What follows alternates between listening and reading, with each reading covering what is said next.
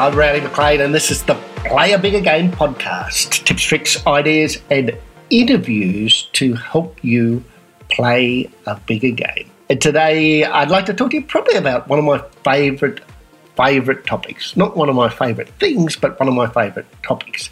And that topic is dream stealers. You have to be aware of the dream stealers in your world. And you have to beware of being a dream stealer yourself. And so what is a dream stealer? Well, a dream stealer is an expert on everything who's never done anything. A dream stealer is somebody that you bump into in the morning and you say to them, "How are you going?" And then you wish that you'd never asked that question, because all you get is this long list of all the things that are wrong in the world and a big grumpathon about how everything's so bad. And these are the people that could suck the fun out of Disneyland. They just take all of the energy and enthusiasm out of your world. If you're hanging around dream stealers, it's really hard to play a bigger game. It's really hard to get your energy up, to get your enthusiasm up when people are raining on your parade. And so I think you need to avoid the dream stealers. It's an interesting thing. So, I get lots of emails from people all over the world that listen to the podcast. And I do a lot of work in both America and Australia. And I have some absolutely amazing, fantastic friends in America, and I have some absolutely amazing, fantastic friends in Australia and in other parts of the world. But I'm telling you this because there's an interesting thing that I find is quite different between Australia and America. So the people are generally the same. Easy to get along with. They enjoy a good meal and a good day out and spending time with friends and sport and, all of the things that Australians enjoy, Americans enjoy. It's interesting the way that Americans respond to people who are trying to play a bigger game. And I'm being general here, so I'm not saying that all Australians do this or all Americans do this. But in America, if you, generally speaking, this is what I find. In America, if you said to somebody, "You know what, I'm going to quit my job next week," they would go, "Well, what are you going to do?" You go, "I'm going to be a dog groomer." Now, in America, they would go, "Wow, that's so exciting. A dog groomer, that'd be awesome. There's so many dogs around here. That'd be such a good opportunity. And you're so good with animals. I reckon that'd be sensational. I can't wait to hear how that goes." That would be the average, typical American response. In Australia, if you said to somebody, "I'm going to leave my job next week, and what are you going to do?" "I'm going to be a dog groomer," the response would be, "Seriously? Are you serious? You're going to leave that well-paid, safe job to go out and do a dog groom?" And dogs are so hard to control, and if their owners aren't around, they're so hard to get along with, and you won't make any money out of it, and you don't even like dogs. How could you be a dog groomer? So the Australian response is typically to tell you everything that would go wrong. Now, all the Australians think I'm being harsh, but I'm not. I'm being real. The other thing in America is when you start to be successful, like so you go, "Oh man, that dog grooming business is going so good. I'm going to bring another 2 people on, and we're going to get another 2 cars going out and doing dog grooming, and we're going to set up a salon, dog salon, and we're going to branch out into doggy daycare." I'm just making this up on the run. But if you were saying that it's going so good, they'll be going, "Good on you. How good is that? You go, boy. Wow, that is so good. That's fantastic." But in Australia, we have a thing called the tall poppy syndrome. So if you start to be too successful, people will drag you down. And so if you start to go, "Oh, this dog grooming business is going so good, I'm going to branch out," and they'll start to go, "Well, who are you to be doing something like that? Like a few weeks ago, you were only working as a shop assistant," and, well, it wouldn't be a few weeks, bring a few years, but a few years ago you're only working as a shop assistant, and now highfalutin it around the place thinking that you're the king of dogs. And I'd love to get your emails on this. Do you have dream stealers in America? Or if you listen to this in Russia or Iceland, I don't know, I'm intrigued by Iceland for some reason, but if you're in Poland or England, send me an email and tell me, what do you reckon the ratio of dream stealers to dream creators is in your world? Do people lift you up or drag you down? In a minute, we're going to talk to you about how do you deal with it. But I was interesting thinking about the election in the United States where Donald Trump was elected president. And, you know, roughly half the country hated that fact, right? But ever since this happened, there's been a lot of people who hated the fact that Donald Trump got elected, and people are talking about ways to get him out of office and stuff like that. But in America, the people who didn't vote for him that are now hearing that stuff are going, well, you know, he got elected.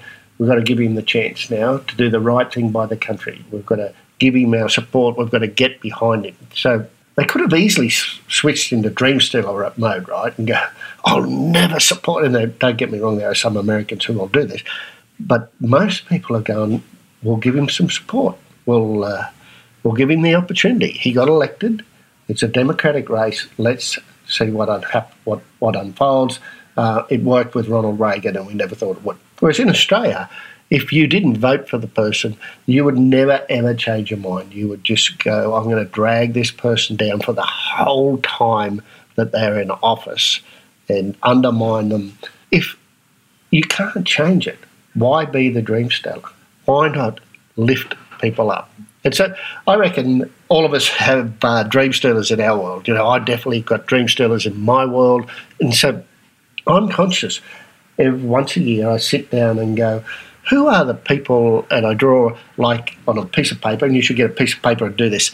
I draw like a target, you know, so small circle, bit bigger circle, and a bit bigger circle on a piece of paper. And at the centre of the circle, I put the people that are closest to me, the people I talk to the most, spend the most time with, hang out with. And then in the next circle, I'll put the people that I'm in touch with, you know, on a reasonably regular basis. And then in the next circle, I'll put the people that I'm in touch with every now and again. And then in the outer circle, I'll put the names of the people that I'm in touch with once in a while. And then even I might have another circle where I've got people that I haven't been in touch with for years. And then I consciously think about, based on what I want to achieve, which of these people are most likely to support my hopes and dreams. And so I might shift somebody in the inner circle out a little bit, because if they hear that my goal is to get my golf handicap down to single figures, they're probably going to undermine that. They're not going to support it. They're not going to help me out.